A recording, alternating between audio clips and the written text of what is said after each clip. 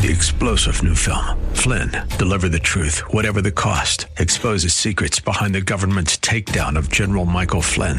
Flynn knew what the intel world had been up to. He ordered the first audit of the use of contractors. This set off alarm bells. He told the truth. He was the most dangerous person for Donald Trump to hire. They had to get rid of Flynn.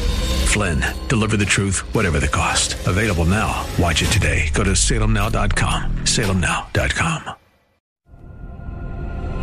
Welcome to Caregiver SOS On Air, presented by the WellMed Charitable Foundation, with nationally known gerontologist Carol Zernial and veteran broadcaster and attorney Ron Aaron. This program provides health, wellness, and other information for caregivers who are vital to the health and well-being of so many people across our country.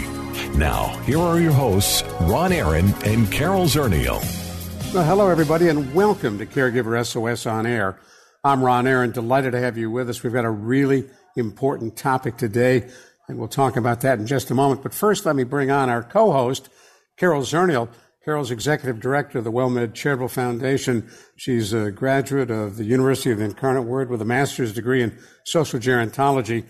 She is known across this country for her work with seniors and caregivers, and we are, as always, delighted to be on here with her. Carol, this is a topic that in many ways we dance around, but we haven't talked about much, the art of living with the end in mind. You know, it's so important, and we know that working with caregivers, that kind of facing the situation that we're in, so far the death rate in this country and in the world is 100%. Has been from the beginning of time, and it's such an opportunity to live with purpose and to make choices. And if we can keep that in our mind as we are caregiving, that sometimes time is different in those situations, I think, that's the importance of having someone like Barbara Becker join us to discuss. Let me introduce Barbara Becker, author of Heartwood, The Art of Living with the End in Mind. Barbara holds a Master of Arts in International Administration from the School for International Training, a Master's of Arts in Media Studies from the New School of Social Research in New York, and a Bachelor of Arts in Sociology and Anthropology from Haverford College. She is an ordained interfaith minister, lives in New York City with her husband and two sons. And Barbara Becker, my brother earned his master's as well from the New School, so we've got a connection there. Oh, beautiful. It's such a wonderful, wonderful university. Now, talk to us a little bit about, you're the founder of Equal Shot, dealing with communication consultancy and strategies. You've talked a lot about how we need to think about what's next for us and for the ones we care for. How did you get into that? I got into this quite early in life. I grew up in a home where I say there was a ghost of sorts. I learned when I was really little that my father had been married before he was married to my mother. I was about 8 years old when I found this out by snooping around one day in my dad's wallet. And I saw a photograph of a woman I didn't know. And I asked my mom who it was. And she said, this was Maureen, the woman who your dad was married to before me, and she died in a tragic boating accident. And that's all I knew. And that's all I knew for years, because my parents followed this guideline of letting the child lead with their questions about loss rather than shoving all the information at me when I was probably too young to process it. They let me come up with the questions in my own time. So I contemplated death in sort of age-appropriate ways with my brothers, and we would sometimes wax philosophical about it and came to realize that we wouldn't even be alive if this woman hadn't died. So we really were kind of starting to dig into the questions of life and death when we were quite young in our household. It's an interesting concept that had your father's late wife lived, you wouldn't be here. Yeah, that's right. And my book Heartwood begins with the story of Maureen, but it also ends with the story of Maureen because my father took us to England, where Maureen was from, to meet her parents and her siblings later on when we were in high school. And I won't give away exactly what happens there. It's almost miraculous. But it really became part of our family's journey. And I think about my mom a lot in that relationship, like how intimidating it might be to live with the specter of a person who never aged.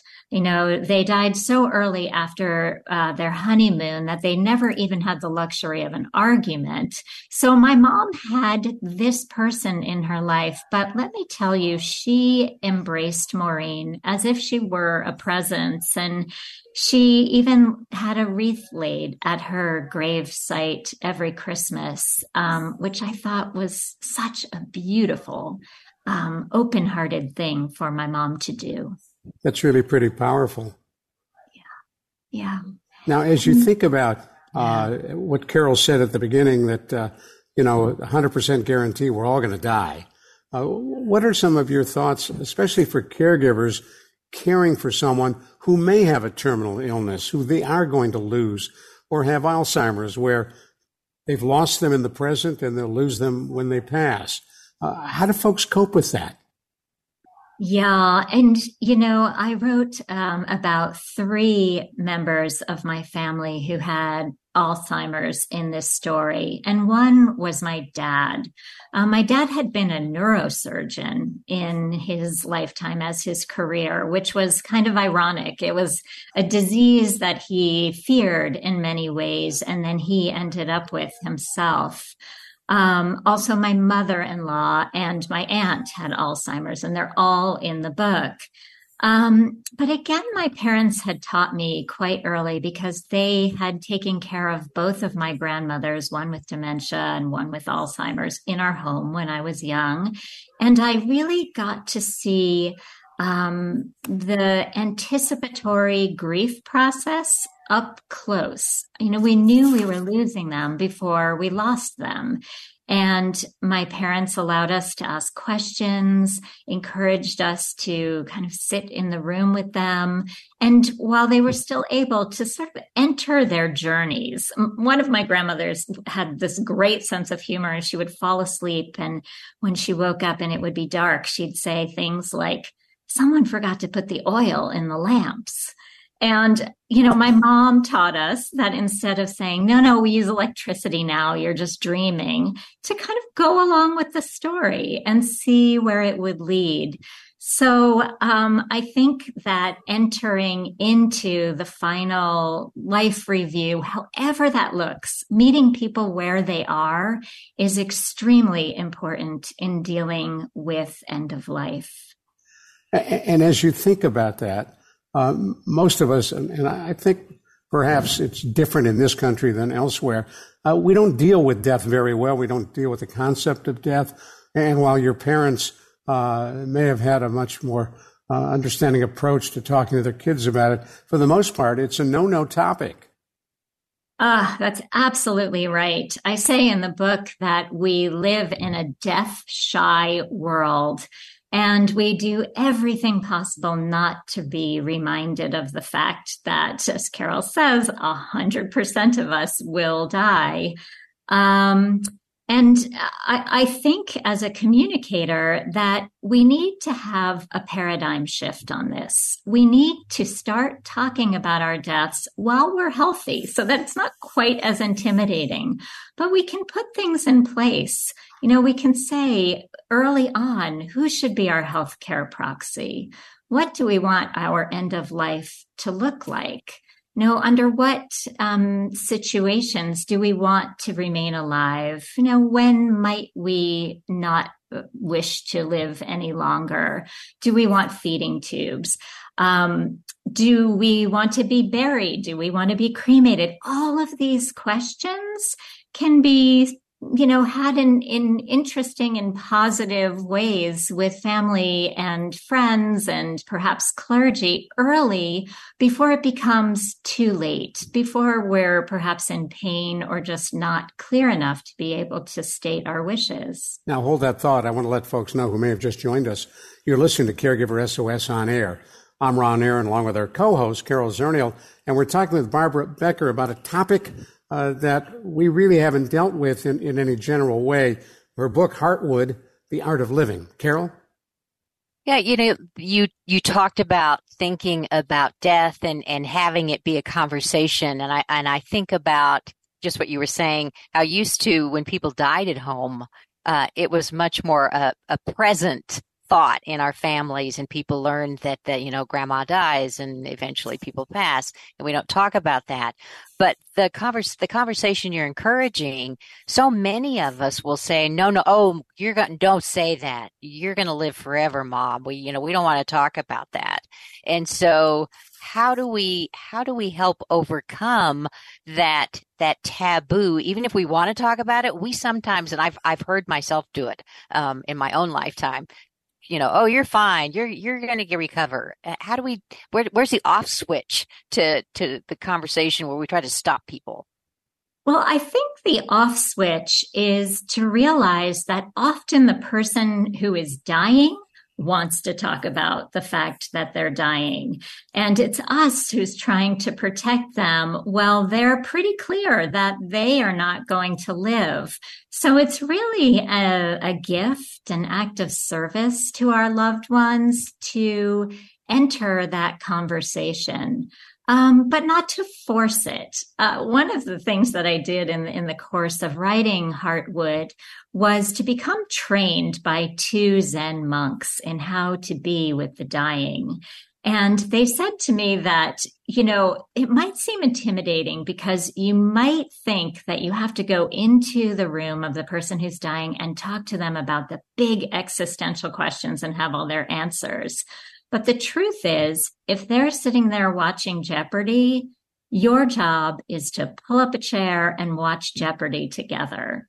Meet them where they are in their own time, and it will emerge. So the less pressure we put on ourselves around this and follow the lead of the person who's dying, who probably really does want to talk about it at some point in their own time, the chances are it'll be a ripe and fruitful conversation. Now, I want to find out from you in just a couple of moments. You had your own confrontation with the prospect of dying, diagnosed with breast cancer, and you needed to take, in some ways, your own advice. And I also want to find out what in the world Heartwood means. That and more coming your way on Caregiver SOS on Air with Ron Aaron and Carol Zernial. The WellMed Charitable Foundation would like to remind you it is important to stay connected while social distancing. Caregiver stress may be higher now, and specialists are available to talk with. There's no question that we are living in not normal times, but whether the new normal will be the old normal is yet to be seen. So if you're troubled, if you're feeling stressed, ask for help. Services are provided at no cost. See more at caregiversos.org. Hello, friend.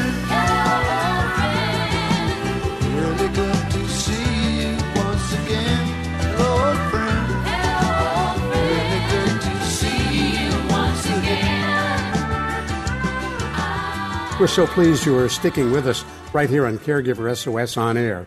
I'm Ron Aaron, along with Carol Zernial. We're talking with Barbara Becker, author of Heartwood, The Art of Living, and we're talking about understanding death, facing death, talking about death, embracing in some ways the concept of death, something nobody really wants to do. And Barbara, in your own case, diagnosed with breast cancer, you had to take your own advice about coping with the possibility of the end coming. That's right. The release of a book is such a joyous event for authors, but on the very day that Heartwood came out, I was having surgery for this new diagnosis of breast cancer. And I was sitting around with a lot of painkillers and ice packs and really kind of contemplating my own words. And I really took to heart something that a dear friend of mine had said. He's a person who's living with multiple sclerosis, and I was sort of complaining and just talking with a lot of fear about what the future might hold. Would I see my children graduate from high school? Would I see them married someday? I was kind of going on. And Matt said to me, Barbara, it sure sounds like you're writing chapter 24 of your life book when you're really only on chapter 4. And that just took me right back to the presence. It had its way of just making me realize that I was where I was, and the obstacles that I was encountering were really not roadblocks keeping me from life, but they were my life. So I had a shift in perspective, and I'm so grateful for all of the people that I wrote about in Heartwood, because in so many ways, they were my teachers. And what does Heartwood mean? So Heartwood is something I discovered after both of my parents died. And, I was bereft, and I was walking in an old growth forest with my husband one day. And I learned that inside every tree is a pillar, and it's called heartwood. It's the strongest, most durable part of the tree, the part that's prized by woodworkers. But what's surprising is that the heartwood is dead. It's the inert part of the tree. Its only purpose is to create stability for the growth rings that grow around it. And I thought, we people are a lot like the trees. Those who we've loved and lost, like my mom and my dad and so many others I wrote about, become our heartwood, our enduring strength. And our job is to continue to grow around it until we too someday become heartwood for those who come after. It's interesting. I happen to be Jewish, and in the Jewish religion, what we say when someone passes is, may their memory be a blessing. And in many ways, that's driven by the heartwood that you're talking about. Oh, that's so true. And, my husband is also Jewish, and the traditions in Judaism around loss and death, I find to be so visceral. I remember attending his aunt's funeral, and we took turns with the shovel at the graveside, putting the dirt onto the coffin. It was a very real and touching reminder of our connection, and also a final act of care and love. As I'm listening to the conversation, there's so many strands of different religions that can inform us, and we can take to heart.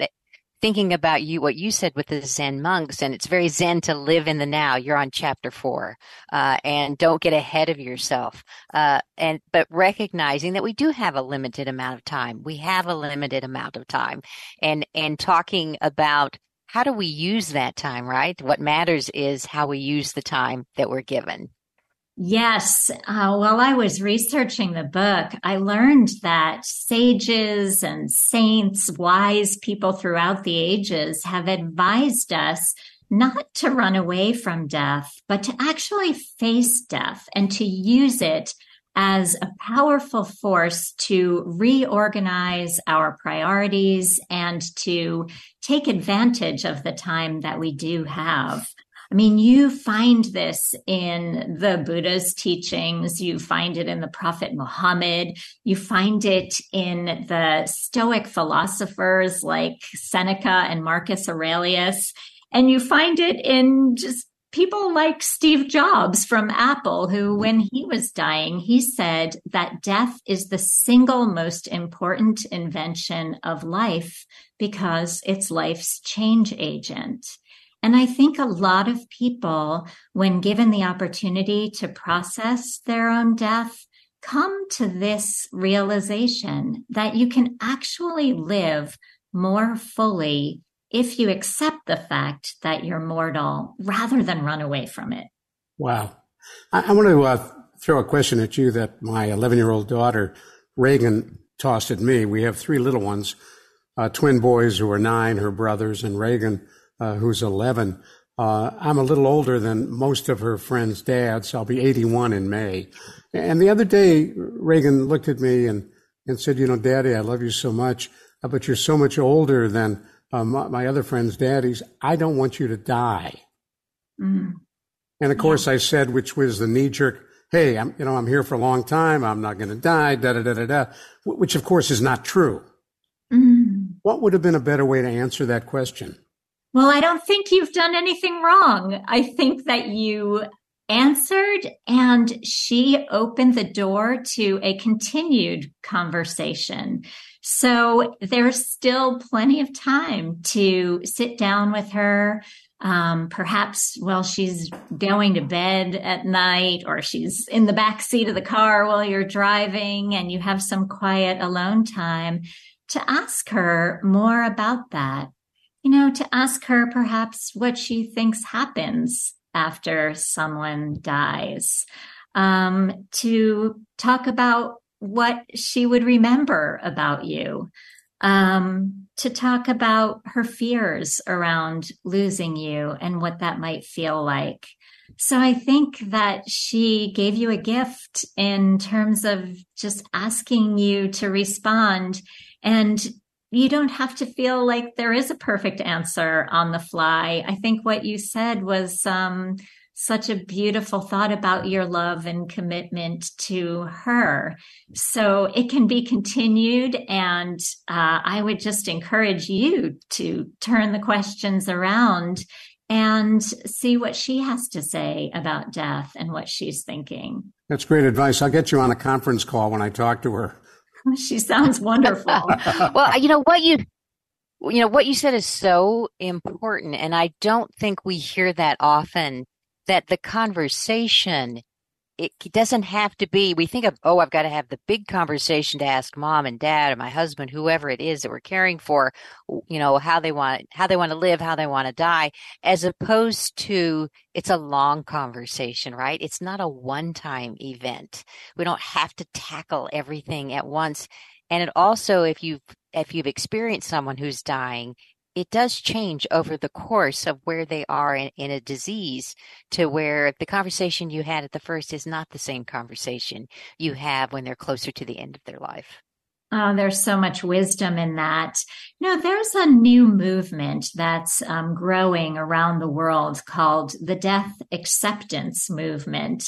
And there are things such as death cafes, which started in England. So, of course, they have tea and cake, and they invite people who might even be strangers to one another to sit down together and to just talk about what's on their mind about death.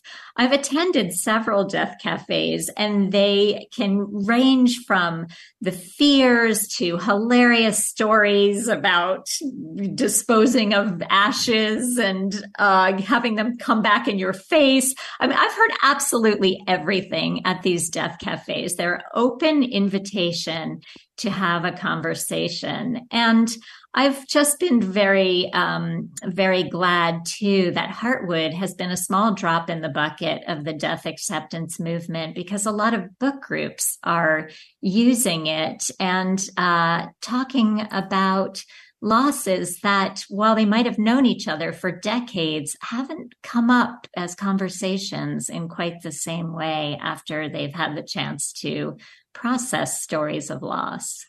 Before we run out of time, Barbara Becker, share with us Heartwood, The Art of Living. Who should read that book, and where can they find it? I have just been so honored to have Heartwood named to Katie Couric's list of the books that will change your life. So I'm really hoping that this book is for everyone. Back to that 100% of us will die. It's not all the morbid conversations of loss. I hope you find humor in it. And there's a book guide on my website, and the book is available wherever books are sold. And where do we find your website? It's barbarabecker.com. Now, before we let you go, you talk about your dad, a neurologist, had the ultimate in situation in which he develops Alzheimer's disease. For caregivers dealing with someone with Alzheimer's, what advice do you have for them? I would say do something, at least one thing a day that is exclusively for you, not the person that you're caring for. And while my mom cared for my dad, sometimes it was simply taking a shower. Other times it was just going outside the house and walking around it once before she came back in. But whatever you do, please make sure that in a day you do at least one thing for yourself. Well, we're flat out of time, but Carol, I see you smiling and shaking your head yes. Yes, absolutely. We thank you so much, Barbara Becker, for coming on with us. The book again, Heartwood, The Art of Living, and living with the end in mind. We thank you for coming on. For Carol Zernial, I'm Ron Aaron. We appreciate you joining us today on Caregiver SOS On Air. Executive producers for Caregiver SOS On Air are Carol Zernial and Ron Aaron. Our associate producer is Christy Romero. I'm Ron Aaron. We'll see you next week on Caregiver SOS On Air.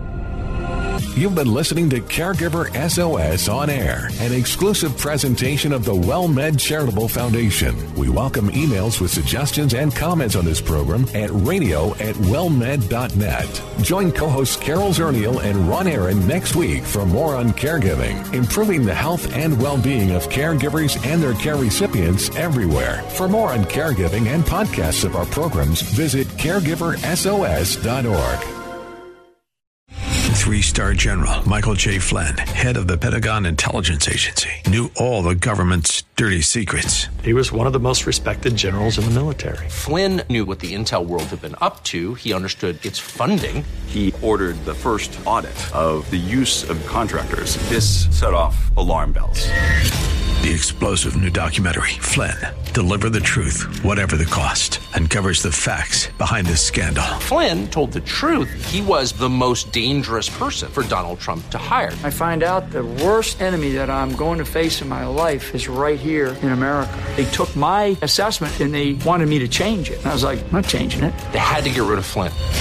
With in-depth interviews, archival footage, and never-before-seen personal records of the man behind the headlines. I just felt like I was drowning. Flynn, Deliver the Truth, Whatever the Cost. Available now. Watch it today. Go to salemnow.com. salemnow.com.